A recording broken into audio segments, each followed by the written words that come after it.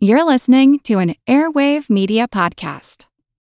Save a little more this month. Chime checking accounts have features like fee-free overdraft up to $200 with SpotMe and no monthly fees. Open your account in minutes at chime.com/goals24. Banking services, debit card provided by Bancorp, Bank NA, or Stride Bank NA. Members FDIC. SpotMe eligibility requirements and overdraft limits apply. Hey, it's Motley Fool Money co-host Dylan Lewis here. If you're listening to us, it's because you love following the stock market and learning about business stories. If you're looking to keep learning and unlocking your potential, then you should check out the Think Fast, Talk Smart podcast produced by our friends over at the Stanford Graduate School of Business. Think Fast, Talk Smart is the Webby Award-winning best business podcast that's received nearly 43 million downloads and is the #1 career podcast in 95-plus countries, so you know it's worth your time. Each week, host and Stanford lecturer Matt Abraham sits down with experts to discuss the best tips to hone and develop your communication skills, from making small talk that leaves a big impression, to keeping your nerves in check while speaking, to being more persuasive. Whether you're working on your elevator pitch or planning an important meeting, strong communication skills are important in business and life in general. That's why you'll hear from pros like neuroscientist Andrew Huberman on how to manage speaking anxiety, as well as speechwriter, best-selling author, and friend of the Fool Dan Pink on how to take risks in your communication, and psychologist Kelly McGonigal on how to harness nervous energy to fuel powerful presentations. All that and so much more available on the Think Fast, Talk Smart podcast. So what are you waiting for? Listen every Tuesday wherever you get your podcasts or on YouTube.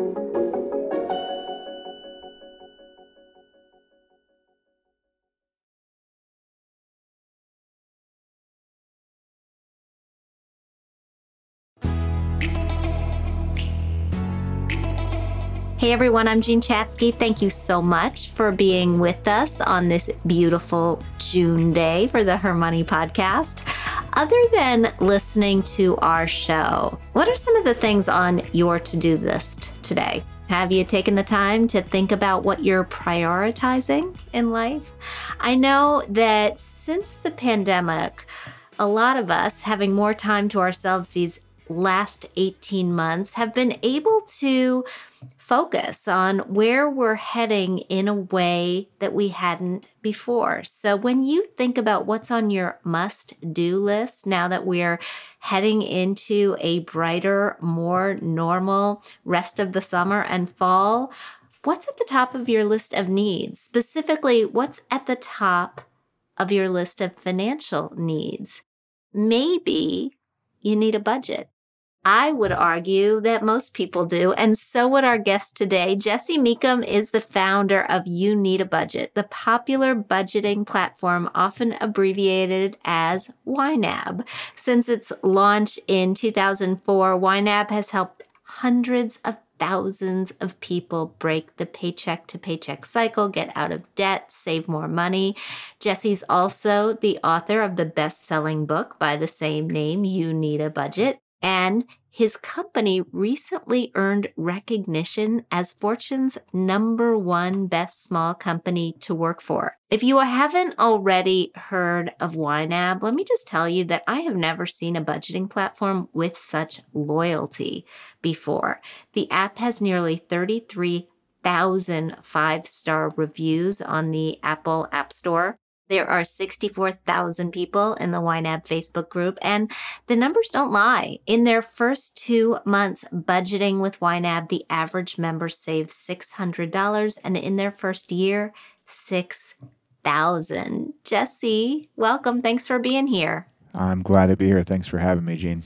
So I know I'm asking you to look back in the past, but tell me about you. What inspired you to start this company? Because it's not really just a company, it's a movement. I like that you say it's a movement. What moved me, honestly, this would have been 2002, late 2002. I was engaged to be married to Julie, my now wife, and she was at work working for $8 an hour in the university library. And I had sat up to a computer nearby in one of our computer labs there. And I was just kind of doing a little pro forma look ahead and like, what is our money situation going to be like for me and Julie? And I was making $8 an hour. She was making $8 an hour. And so you combine that and you don't just suddenly have all of this synergy. You know, you don't have this, oh, like now we're doing fine. We were still going to be very, very, well, we'd have to be careful with our funds. So I built a little spreadsheet just for me and Julie. And it was just for us to track every penny and to make sure that we were really being intentional with our hard-earned but scarce money. And it was a little over a year later, when we were expecting our first baby. And Julie wanted to be able to step out of the workforce. She was our primary breadwinner at that point. I still had loads of school left. And she wanted to step out of the workforce and just focus on Porter, our inbound. And I was all in on that, but was just crunching the numbers. And I thought, can I work more hours? I can't do that. I was already kind of breaking the rule in our accounting program at school where they said, don't work at all. And I was already working 25 hours. So I couldn't eke more there. But I thought maybe I could just sell this little spreadsheet that Julie and I have used that had worked well and just try and make enough to be able to pay our rent, which was $350 a month. And that included utilities, Jean. Wow. Oh, the days, You're going to have to tell everybody what part of the country you're in, because even back in 2002, $350 a month, you were not in New York City. No. We were in a little Provo, Utah, living beneath a couple that had been married for, I think, 70 years. They were in their 90s, and we lived in their basement. And about 3 weeks into living there, we found out that if you opened this kind of random door in our bathroom, it would just go right into their side of the basement. And so I just didn't realize that we had such easy access to that sweet couple, but we did. And yeah, we became great friends with the Farrs. They were fantastic. But it was just a tiny little one-bedroom. It was very New York-esque in its size, just not in its price. We'll say that. I got to tell you, when I first moved to Brooklyn, and it was far before 2002, it was 1986 when I graduated from college. My share of a 2-bedroom apartment was $400 a month. Oh my and gosh. My room was not big enough where my futon would open all the way. So it was like a bed where the headboard was leaning up, It was almost like luxury, but not intentional. Yeah. So you were on one of those select comfort, you can adjust the mattress. You just couldn't adjust it, but it was. But there. It was at least, my head was a little elevated, and I didn't snore that year or two. There you go. Perfect. That was our situation. We didn't own a car, we didn't own a computer. Our main concern was paying for books for school and just trying to squirrel away as much money as we could. And we just lived really, really cheap. But even then, it wasn't going to be enough for us to hit our 2 goals. And so that was what moved me to start YNAB. And when you started selling this little spreadsheet, was the response automatically, oh my God, I need this? Oh, no, not at all. It was crickets. I started trying to sell the spreadsheet by telling people about the spreadsheet, telling them how the calculations worked, just the nerdiest of nerdy approaches to trying to sell a spreadsheet. And it didn't work. For 6 months, it was just almost enough where I thought, is this even worth my very limited time? But I stumbled upon the rules that we have now at YNAB, those 4 rules. They were named a little different. They were differently ordered. But I realized that the spreadsheet was kind of enforcing a way of thinking about our money. And so I scrapped all talk of the spreadsheet.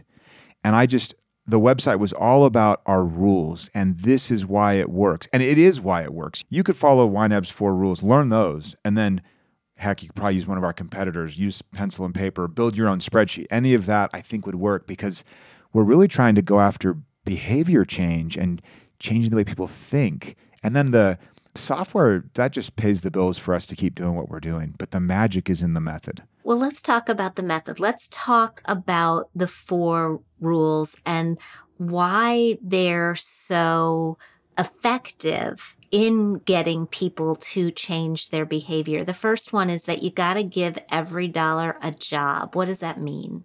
A little bit of what you alluded to in the intro when we're talking about, okay, what are our priorities? What do we care about? I think often money just kind of leaves, or people tell us what our money should do, and we haven't even really given it a second thought. And so the first thing we do, we kind of turn budgeting on its head, and we tell people, do not, under any circumstances, forecast that you will earn money. And then what will you do with that money? That's a traditional budget. You know that very well. Okay, I'll earn this much. I'll allocate this much. And that's good for kind of a basic understanding of your situation. But when we want to get to actual prioritization, when we do this exercise, we really flesh out what we care about. We say, okay, Gene, how much do you have in your checking account? And if you are average, and you know these stats probably better than I do, but for a lot of our people that start with us, they make good money, but their checking account balance sits on average around $350. It'll be high and then just precipitously drops. So as low or high as it is, we ask, what does that money need to do before you are paid again? And we've just flipped around from reacting to, oh, I shouldn't have spent that. Oh, I feel bad about this. Oh, should I, could I, whatever. And we just say, okay, no. Forget the past. Starting from now, what do we intend? And that just seems to give people this fresh lease on life where they're like, oh, what is this feeling that I'm experiencing? And they're feeling control, even though we haven't given them a winning lottery ticket at all. But they're feeling some control. They're deciding what their money is doing rather than doing and then feeling bad. Yeah. And the sad part about feeling bad is if you can afford it, you didn't know you could and you feel bad. And if you can't afford it, you feel bad. And so we're stuck in this spot. We think, well, when do we spend money and feel good about it? And this is how. I want to actually come back to that, the feeling good about the spending, because I don't think even people who can afford it, I think sometimes they don't get there, right? Oh, I absolutely agree. We hear a lot from listeners in our mailbag segment. We get a lot of letters from people who find it tough to spend money even when they have plenty. Yes. Yeah. It's a tragedy. How does the job solve for that? So if I were to say, like, Gene, what do you care most about? You'd start with family relationships. Most normal people do. And what we're kind of wanting to do is we want to be really thorough. Like in auditing, you're looking for completeness when it's tough to get your hands wrapped around what the whole thing is. And so there's tricks around it to get there. And with our money, we're trying to say, well, like, let's be really thorough, really, really thorough about what do we want our money to do. And you exhaust that list. You have people really think all the way through, what do they care about most? And then when they realize that all of the things they care about most are being taken care of, suddenly then we have license for those other things that were giving us grief, perhaps incorrectly so, but we're feeling bad about spending here or there. It's really nice to spend money on something when you know that it's not robbing something else that you find more important but aren't aware of. And that's where that friction happens with people. They're like, oh, I'm going to treat myself. That whole like treat yourself thing people talk about, It's like, let's do that. Let's absolutely do that. And the way you do that with all of the fun and none of the fear is by saying, well, have I covered everything else? Or am I going down a road that's going to end poorly? So if we make sure we're covered first, then we spend happily. And it's a great spot to be. Rule number 2 is embrace your true expenses. And I think the key word in this sentence is true. Not embrace, it's true, because we don't have a handle on what our real expenses are.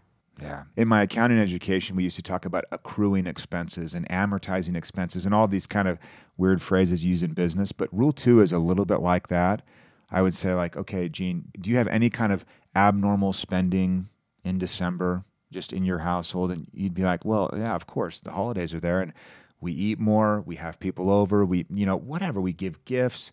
And so there's this uptick in spending. That is a real expense. Or you say, finally, we get to go on a vacation sometime in 2021. It's going to be fantastic.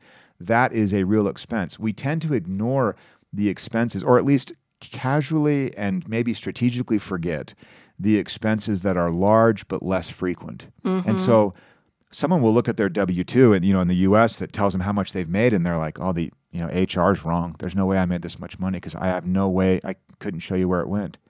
And they're like, I make enough. Why aren't I, here's my cable bill, here's my cell phone, here's my rent. Why aren't I getting ahead?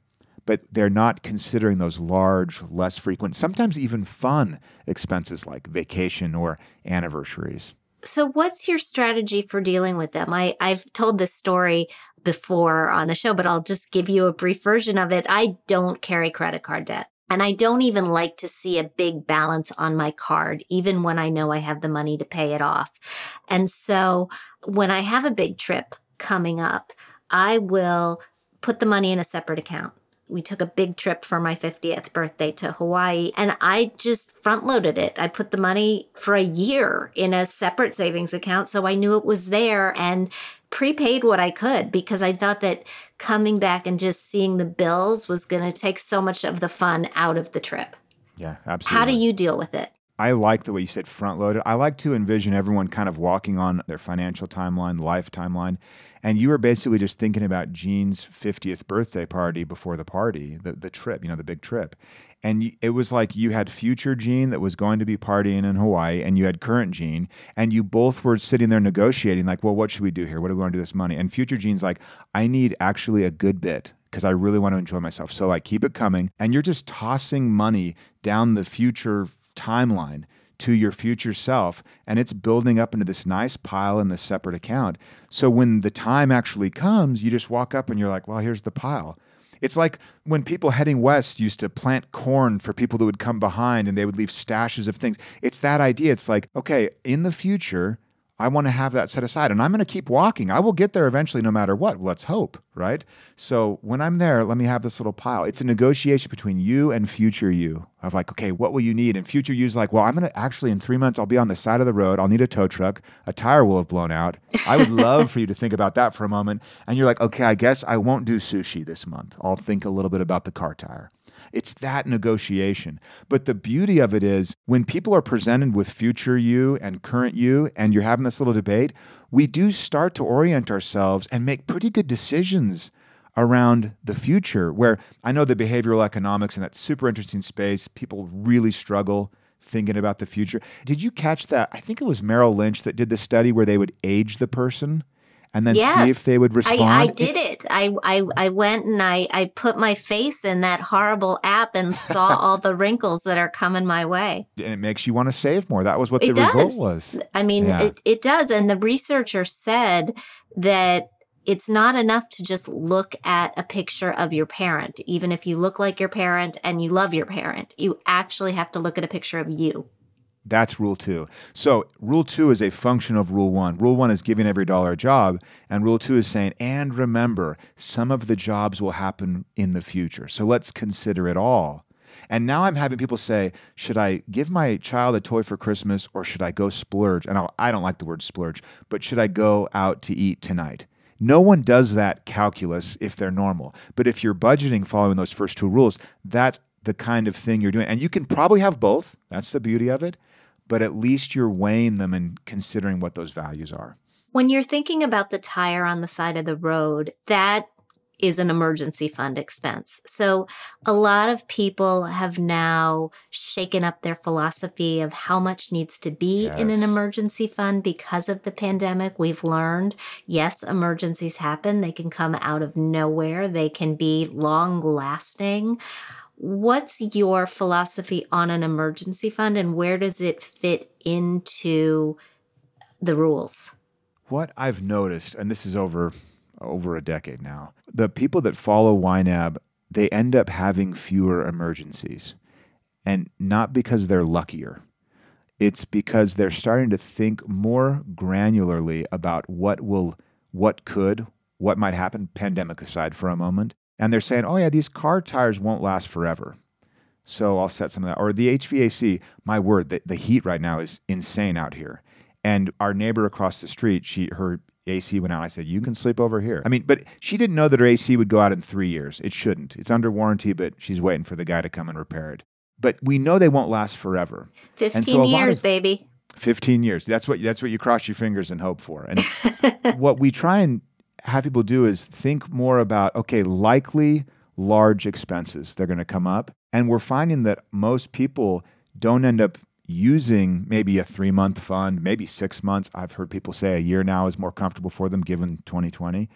But we found that when we think about what is likely, that we start to kind of squirrel money away for the roof for the house, even though it'll be 15 years until it happens. And it kind of reclassifies a lot of what we would say, oh, this was an emergency. We now are saying, oh, I knew this would come. I didn't know when. I didn't know exactly how much, but I knew it'd cost more than zero. And I knew it'd happen.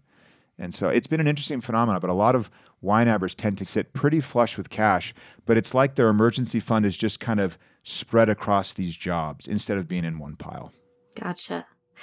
Rule number 3 is roll with the punches, and punches are those emergencies, right? Yeah. Or something as benign as your brother calls and says, hey, we're in town. Can we come by and they have 5 kids and your grocery bill is going to shoot up for a few days. It could be, not something quite so dramatic, but even this, it's even saying, I thought I was going to spend this much on a gift and I actually want to spend a little more. I found something that'll fit Jean's 50th party, that idea, it'll fit it even more. And so I'm going to do that and take from my clothing category. It's more like a coach making halftime adjustments during the game than it is something just out of left field, totally surprising us. The last time we talked, you told me you have 7 kids. I imagine you find yourself doing this often. I'm surprised the cheer thing right now. Rule 3 on that. I was like, I didn't realize we had to fund for fancy duffel bags in this situation, but apparently you do. So you pull and you move money around a little bit and you make things happen. Yeah, we still have 7 though, so I just want to report that things are still going fine. Still good. All right. Yeah. No, I wasn't meaning to allude that you somehow had fewer at this point. 2 of them, I'm like, I don't know about you 2. I don't know. Yeah, but no, we get along. But you're right. There's more variable. There are a couple more variables in the household, and it's funny that we had to make a rule saying, hey, for that plan you set up for yourself, go ahead and change it if you'd like to. We have a weird idea that, I've now budgeted, so I'm supposed to be this clairvoyant fortune teller that can just predict exactly what's going to happen. Oh, heavens, no, absolutely not. Yeah, I mean, I like to try to keep my savings category sacrosanct, right? Mm-hmm. I like to try to make sure that I'm funding that category before I'm funding anything else and that number sticks. But any of the other numbers, I'm happy, moving them around. Yeah, got to be a little squishier. I like that you have some non-negotiables. I think it's important that we kind of have a little bit of a stack ranking for what we would pull from first in case of an emergency or something surprises us. And everyone knows, it's more like the eating out, the entertainment, the squishier stuff like that. Yeah. Yeah. Rule number 4 is the one that confuses me. And I'm sure it's the one that confuses a lot of people. You talk about aging your money. Can you explain how that works? Yeah. So if you were to pay me today and I spent all that money tomorrow, I would have spent money that was 1 day old. You paid me today, I spent it tomorrow. That is, as you well know, that is for 80% or so of Americans, pretty standard fare. Living paycheck to paycheck, and we have a big pile of bills waiting for money to arrive, and that money goes out very quickly. The metaphor breaks down, but some people are even spending money they don't have yet on cards, and they're going to supposedly catch up later. So the idea of aging your money, we're saying, well, the money that you earn today, let's not spend that dollar for 30, 40, maybe even 50 days. And it's not a rule that you actively follow. If you follow the first 3 rules, you'll just kind of notice that you're leaving a pile of money that's growing over time in all your different categories. You're starting to set aside for holiday spending. You're setting aside for a big trip in 2023. And that money is all getting older and older and older. It's like a grain silo. You're filling it up and then you're slowly using it. And if your fill-up rate is faster than your use rate, it will get older over time. I came up with it from my accounting days with inventory, and I thought, this is what this is. We're talking about kind of tranches of money. And we really don't tell people to do anything in particular except watch your number in the software. It'll start to climb. Just keep following those first 3 rules. Keep adjusting, keep budgeting, and you'll break out of that cycle. Pretty soon, someone will be facing the month of July and they have all of the money already earned sitting in their account ready to go.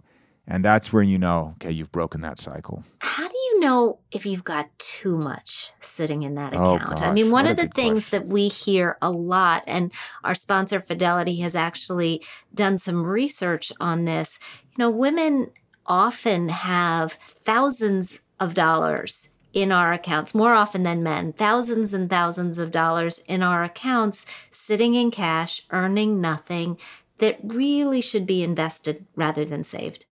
I try and teach people, and it goes a little bit back to your savings allocation and kind of the sacrosanct idea. At some point, you might say, some of these dollars, their job needs to be to get out in the world, take some risks, and make their living, right? And so I think it's a question of what would allow you to kind of have it be, as my oldest would say, a big nothing burger.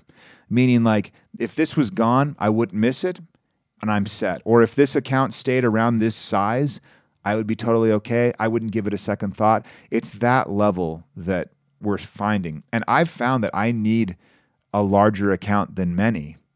I've also found that many people live so on the edge, I couldn't sleep a wink with what people have acclimated themselves to, but we just find out that they carry a lot of stress with them. But it is fairly personal. I think at some point we would say, hey, you have so much here, and that's just cash. What would be your safest amount? Let's add 50% to that. Now anything above, let's start putting it to work, having those dollars get out and find more dollars. You can probably treat yourself to an ad-free upgrade, or at least grab an extra latte. After getting a Chime checking account with features like fee-free overdraft up to $200 with SpotMe, no minimum balance requirements, and no monthly fees. Open your account in minutes at chime.com/goals24. That's chime.com/goals24. Chime. Feels like progress. Banking services and debit card provided by Bancorp Bank N.A. or Stride Bank N.A. Members FDIC. SpotMe eligibility requirements and overdraft limits apply. Hey everybody, it's Jean. If you want to continue unlocking your potential, then you should also check out Think Fast, Talk Smart, produced by our friends at Stanford Graduate School of Business. Think Fast, Talk Smart is the Webby Award-winning Best Business podcast that received nearly 50 million downloads. It's the #1 career podcast in 95 countries, so you know it's worth your time. Each week, host and Stanford lecturer Matt Abraham sits down with experts to discuss the best tips to hone and develop your communication skills, from making small talk that leaves a big impression to keeping your nerves in check while speaking to being more persuasive. Whether you're working on your elevator pitch or planning an important meeting, strong communication skills are critical to business. All that and so much more is available on Think Fast, Talk Smart. Listen every Tuesday wherever you get your podcasts or on YouTube. Okay, daily habits, daily budgeting routines. How much time should we really be spending on this every single day? And does that time taper off as you get good at it? It does taper. Absolutely. When we're trying to change behavior, change mindset, and see that in real lasting change is what's most interesting here, we have to recognize that we might do something that one could even view as a little unsustainable long term. And that will be okay. We're in this kind of break-in phase. So in that instance, the daily looking at your budget, kind of tinkering around, moving money around, is totally healthy. It's perfect. It's just getting you attuned to the idea of knowing what dollars you have and, more importantly, what they will do for you in the near and further ahead future. The other bit that's a really strong habit to build is when you spend the money. Right before, you'd pull out your phone and you'd look and say, I'm here at a restaurant. How much is in my restaurant category? Okay, I've got enough. Here's what I'll order. It's this proactive containment of our behavior based on knowledge. In that minute when you're in the restaurant, you don't need to know how much is in your 401k. You don't need to know all the balances of all these different accounts or credit cards. All you need to know is how much have I allocated for my restaurant category. And so in that moment, you look and you make a good decision. And what if you're in that restaurant with friends? And you can't control what they order? This gets awkward. It gets awkward around the table. It gets awkward with people. How do you handle it? I'm a little bit of a chicken. In that instance, I don't like to rock the boat. So like Jesse Meekum personal stuff, I would just make sure that the category had plenty to handle. Do you get this, Gene, where people are like, oh, you do money, so let me... Yeah, you figure out the tip. Yeah, and I'm like, oh, no. Like, I'll gladly cover it, and y'all can Venmo me. And then my wife's like, don't do that. It's awkward for her, because she and I are wired a little different. So I don't know how to handle that. Get different friends, maybe? No, I'm just kidding. You got to make sure that when you're trying to change your behavior, and you're doing something that you know is good for you, you better have friends that they can tease. Teasing's fine. But if it turns into like really trying to sabotage you, just have them email me and I will write a sternly worded email to that friend. Like, listen, let's not sabotage each other. We're trying to do something pretty unique and pretty cool. So back off and let me order my half salad and you cool it, Yeah. Yeah. So, and I also think that you kind of know who those people are. And those are maybe the people that you go on a walk with and you don't go out to eat with. Oh, yeah. change the environment. I mean, let's just do more walks and less eating out in general. Exactly. As a life We rule. discussed this. I mean, food is the budget buster. It is, no doubt. At YNAB, we are very clear to not tell people what to spend their money on. But if I were to guess and tell you where people have cut in order to free up money to pay off debt and hit bigger goals, they cut eating out basically top of the list across the board, no exceptions. What is your answer to people who have started and stopped budgeting at various times in their lives and they think, this is just not for me. Like, I don't spend more than I make, so what's the problem? I tried that. I tried it for a year. I tried to not budget and just say, you know what, I'll have my 401k funded. Julie will just be doing the full funding there and really be doing well. We're hitting our big goal. And I'll just let the rest do whatever it does. And it was no way to live. I ended up spending more money than, I couldn't tell you where the money went, but we spent more. And the lack of awareness led to money just kind of going out the door. We still hit our savings goal, but everything else, I just thought, it just kind of went through my fingers in some indecipherable way. And the accountant in me couldn't sit well with that. So there is room for improvement with people that still say, hey, I know where all my money goes. I would say, no, you don't. You think you do. Or they say, I make plenty.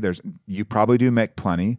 But at some point, we have to say, hey, this is real money that has real value that I've worked really hard for. Let's make sure that I'm getting the value from it commensurate with the effort that I've given to get it.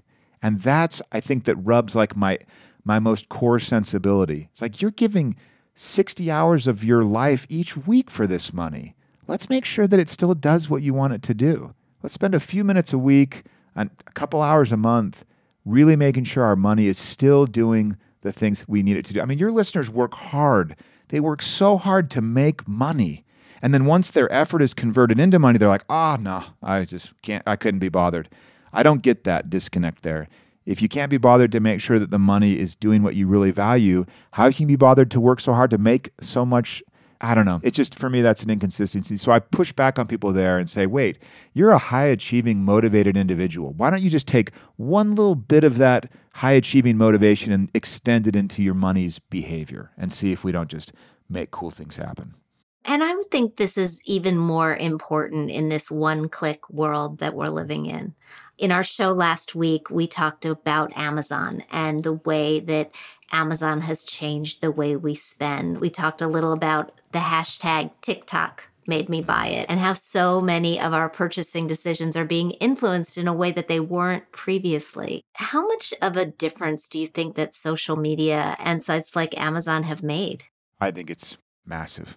I see a nice, healthy market for people like you and me to keep trying to teach people to be more intentional. And it's a little bit defeatist almost, but they're in the profit-making business, and that is fine. That profit-making business has given us tremendous innovation and fantastic things that we all enjoy, like tiny little computers in our pockets that are absolutely amazing. They've changed the world. But at the end of the day, you really have to just be super crystal clear on what matters to you, and then make sure that you're revisiting that. And if you're sharing finances with a partner, my word, you're both on the same page. You've discussed your goals. The clarity is what counters the kind of click happy stuff that we have being thrown at us regularly. When you're really clear on what you want, you can't be swayed by even TikTok, let's hope. I appeared on your podcast recently and you asked me, final question, what has your budget done for you lately? So I wanted to throw it right back at you. What has your budget done for you lately? Well, a few of my kids have really gotten into golf recently. One day to the next, it was like they were obsessed. And I think that's normal for golf. So we were looking at just, okay, wait, they're into this. We live 2 minutes from a course. And we were doing a lot of money shuffling for the year, well, for the summer, essentially, activities and plans, because suddenly I had two boys that were saying, I want to go to the range, I want to practice. And yeah, we shuffled money around and got them figured out on how they could earn some money. I lent one of them money to buy their clubs because it would take them all summer to earn the money for them. So in that sense, that one's been fun to watch because they've just thoroughly enjoyed themselves. The bigger one for us, though, Gene, is the car. We're really in the market for a new car. The only saving grace is we are trying really hard to buy one and can't find it. like they're not available. So we're just kind of in a holding pattern, but we have saved up for this car we bought our other one in 2012. So we're 9 years in to setting aside money every single month in our car payment category that is now waiting for us on that future timeline for a 12 years older Jesse and Julie that have the money now there to buy that car. We just need those chips to be installed, and then we can get it and we can buy it and we can love it. So that's been a long haul for us. I mean, setting aside money in that account for 9 years, but it's going to be great once we finally get it. Just a tip for those golfers in your family. I have a younger brother who grew up and became obsessed with golf at just about the same age. We lived right near a golf course as well. He made a lot of money collecting the wayward balls and selling them back to the golfers. Okay. Yeah. Just a thought. Yeah. As we wrap up here, I know that you have a month-long free trial for people who might want to see if YNAB is right for them. Where do they find it? So youneedabudget.com, or if you're in a hurry, ynab.com. They'll both go there. You don't put in a credit card. We have all this whole thing about be intentional with your money, and then we don't try and be sneaky and make sure you're not intentional with us. We want you just as intentional. So it's a 34-day free trial, no credit card. Give it a shot and definitely lean on our team. Write in questions. We do live chat, and it's actually live, and you'll get an answer very quickly back, and you'll get some funny answers sometimes from our very funny, helpful people that are there. So we are there for people that are like, I don't get this. I failed 5 times, and half of our support staff would say, oh, I failed 5 times too. We've got you. So please lean on us for the support and help as you do that trial, because we really want people. I mean, at the end of the day, someone who's making a lot of money or a little, if their money's doing what they want, they feel good. And I think we need plenty of that just spread everywhere. Jesse Mecham, thank you so much. Thanks, Jean. And we'll be right back with Catherine and your mailbag.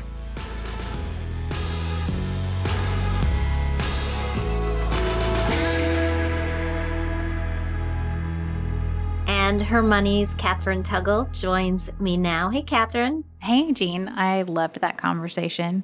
I did too. I like talking to him. I find him very soothing and very calming. And you don't typically think of that when you think of talking to an accountant about budgeting. But I like the whole way about him. And look, I mean, we know that in our Facebook group, there are a lot of people who are really obsessed with budgeting.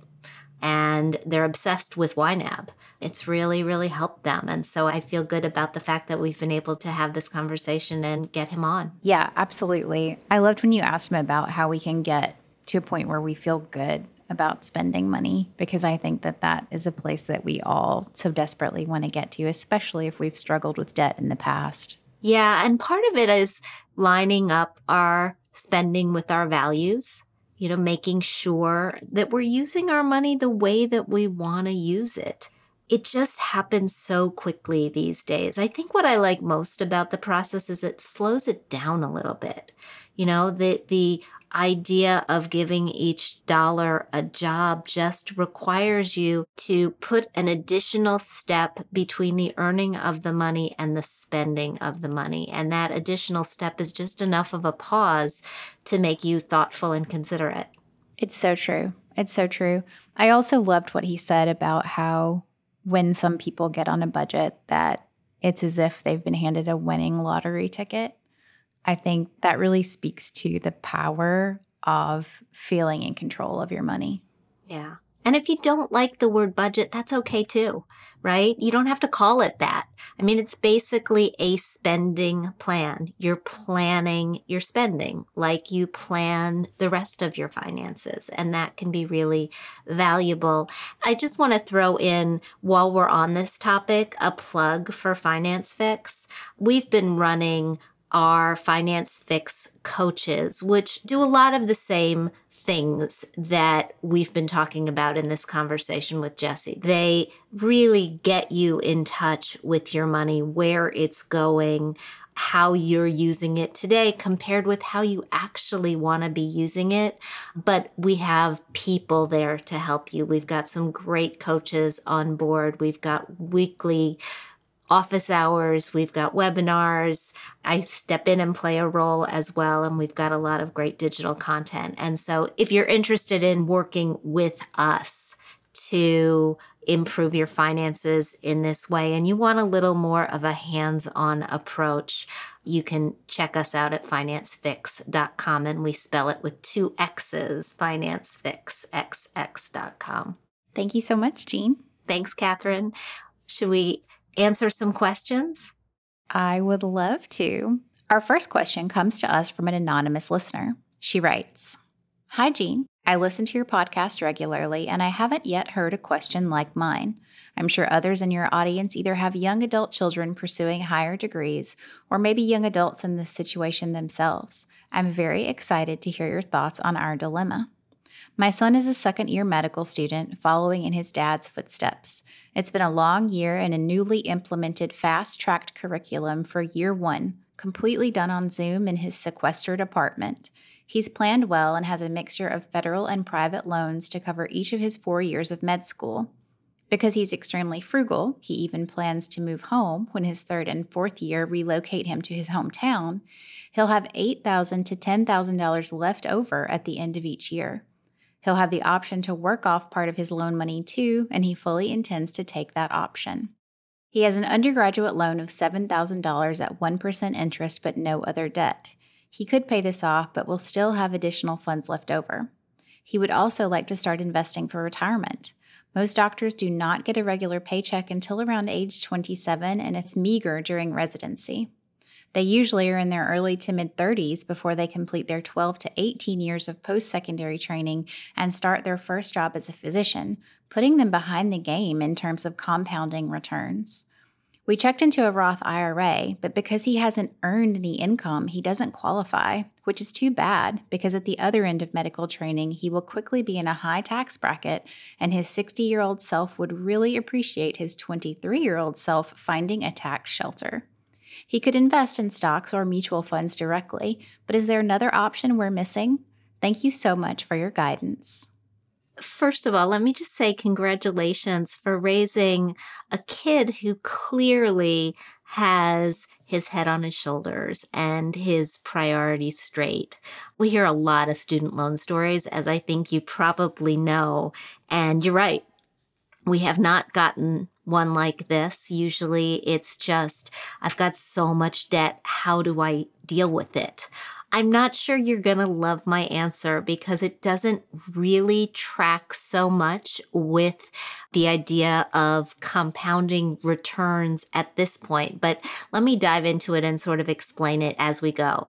First of all, we know that legally, federal student loans are only allowed to be used for specific purposes. They can be used for tuition and fees, room and boards, books, supplies, a computer, for example. They can be used for childcare expenses, which it doesn't sound like your child has. They can be used for transportation. Private student loans are a little different. There are guidelines rather than rules for how to use private student loan funds, but I'd try to stick as close as possible to these parameters. Now, if you've got extra money, you can actually just return it, and you can return it without paying any interest. You're going to need to return it within 120 days, roughly 6 months of receiving it. And you can do that by working with your school and with your loan servicer. In other words, get in touch with the financial aid department. If you return a private loan, you will still be responsible for the interest on that loan. However, just returning the loan will make a big dent in your payment. The folks at Student Loan Hero actually have a really helpful calculator where you can plug in the amount that you're going to be returning, and you can see what sort of debt it will make in your overall debt. But suffice it to say, with returning this much money, $8,000 to $10,000 a year, he will save himself a ton of interest. As for prioritizing that $7,000 at 1% interest and the other debts that he's incurring, I suspect that the interest rates on the new debt are higher than that interest rate. So I probably would not prioritize paying off the debt at the 1% interest rate. If he has free cash lying around from any sort of a summer job, he could certainly throw it against that debt. But kind of by the same token that when we pay off credit card debt, we pay off the highest interest rate on down, we do it because that's the most cost-efficient way of paying off any debt. As far as your Roth IRA question, I agree with you. I think it would be lovely for him to be able to get a jump on putting some money into tax-advantaged options. And I'm thinking that when he starts working, as you say, he will be doing to get rid of some of his debt along the way, that may show up as earned income. I'm not sure how that'll be reflected on his tax returns, but if it shows up as earned income, maybe you and your husband would want to front him the money to make a Roth IRA contribution at that point, thinking that perhaps he could pay you back later when he gets into those years where he has the very high salary. And that would just give him the opportunity to allow that money to grow. Of course, this is just something that you should do if you are in good shape for your own retirement, which I hope that you are. And I would not be surprised at all to find that that's something that you might be able to do for him or with him. But right now, he's much better off not accruing interest on that extra $8,000 to $10,000 a year, which will very quickly become $32,000 to $40,000 over 4 years of medical school. So my take would just be pay the money back. And good luck to you. Good luck to him. Let us know what you decide to do. Such a thoughtful question from a great mom. And it makes me think about the question that we get asked a lot of people who are looking to pay down credit card debt versus invest for retirement. And the truth is you should do a little bit of both and do as much as you can working to pay down the debt, but also save where possible. Absolutely. And the higher the interest rate on the debt, you just keep in mind the interest rate that you're paying is equal to the return on your money. So you pay off a debt at 20%, that's a 20% return on your money. And unlike returns in the market, it's guaranteed. Absolutely. Thank you, Jean. Our next question is from an anonymous listener. She writes, "Dear Jean, I'm a long-term podcast listener. I have lived with my financial life in order. I'm a 54-year-old single parent with a 16-year-old child. I have a paid-off home and 10 times my salary in retirement. I'm a healthcare provider with a practice and a team of 12. I could retire when my child goes to college. The practice will be sold when I retire and is currently worth around $1 million. My child has the GI Bill and money in a 529 for college. The problem is that my child and I have a next-door neighbor who is absolutely driving us nuts. He drinks to drunkenness. He trespasses on our property. He recently mistook my child and their dad for robbers and nearly caused an altercation. I've called the police on him once before for beating up a guy driving in the neighborhood. It's not every day, but it's enough for my stress level to be higher than I would like. This neighbor doesn't seem to be moving anytime soon.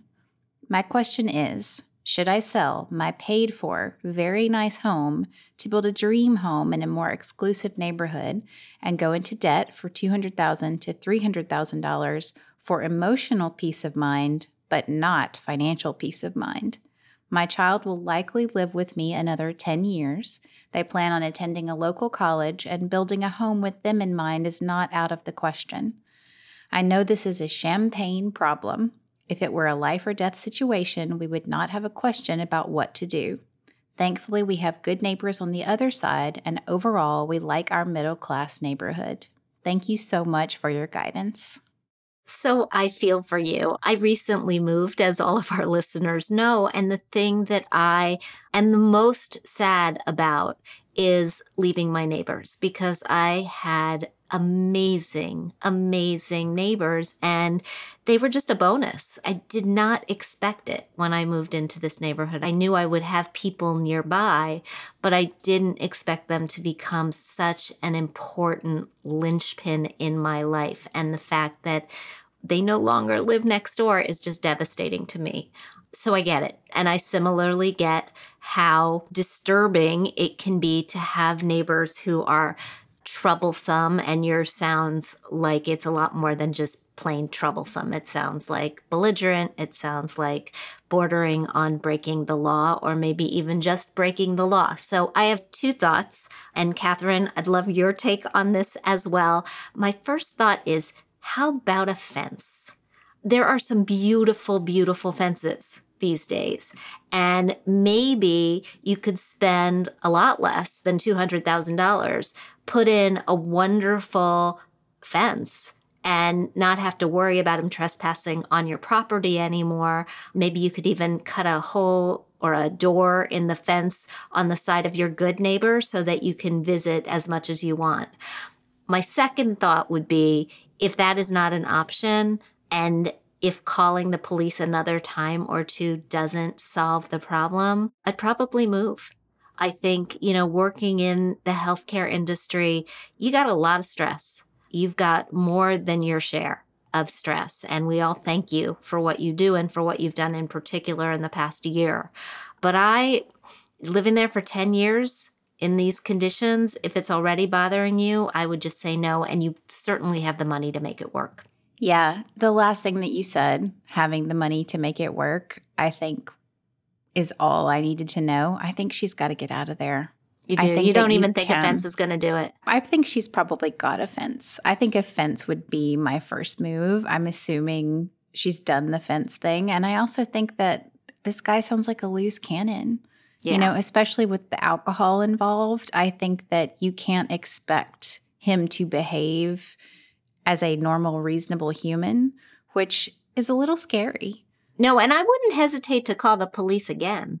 Right, absolutely. I just think, like you said, she's got enough stress already just in daily life, being a healthcare provider. This sounds like a layer of stress in her life that I wonder if she even knows how much it is actually affecting her.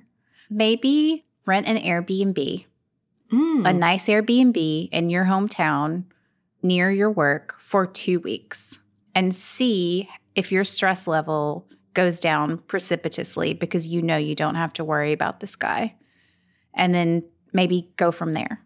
I love that idea because it also gives you, in fact, I would rent it in the neighborhood where you think you would want to live, because it also gives you an opportunity to road test the different commute, the different drive to school, how your child feels about being there. And it'll give you a real flavor for it as well. I think that's great. But I would make sure that you've got security cameras on your place before you leave it, or an alarm just in case. Yeah.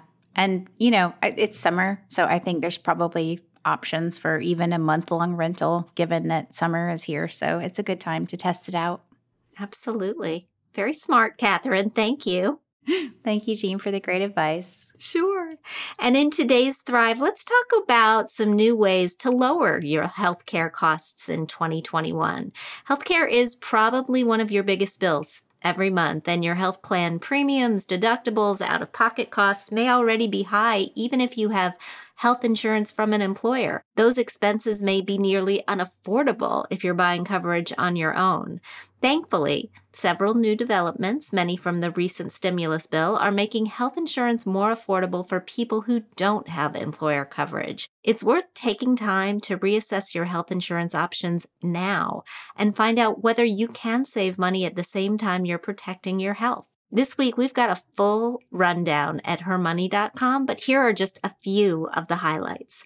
First, the American Rescue Plan increased the size of subsidies offered to help people reduce their insurance premiums based on annual income. The lower your income, the larger your subsidy. Even if you didn't qualify for a subsidy in prior years, it's worth checking to see if you might now, especially if you've added a member to your family, gotten married, lost income, or experienced another life change.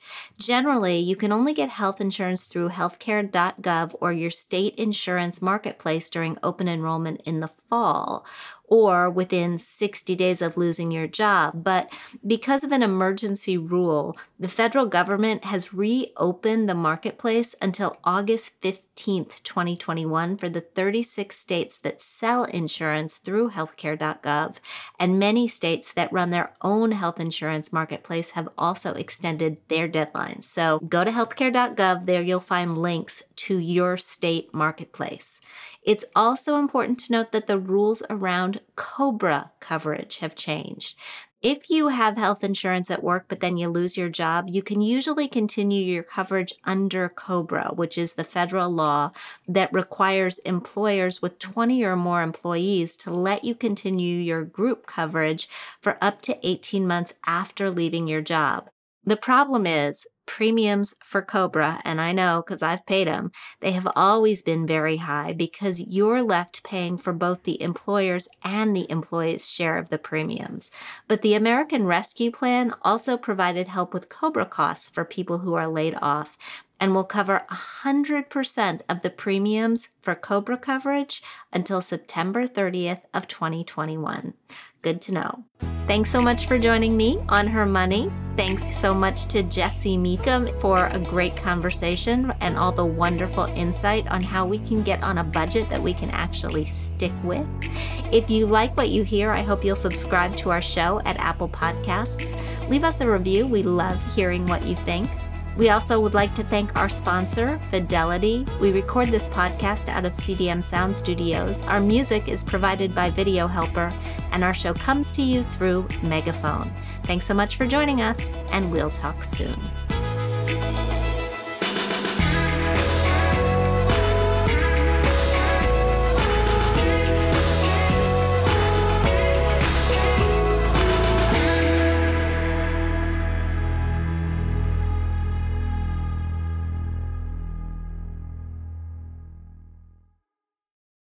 With Chime's secure credit card, you can start improving your credit scores with everyday purchases and regular on-time payments. Get started at Chime.com/build. The Chime Credit Builder Visa credit card is issued by the Bancorp Bank N.A. or Stride Bank N.A. members FDIC. Results may vary. See Chime.com for details. Terms and conditions apply. Go to Chime.com/disclosures for details.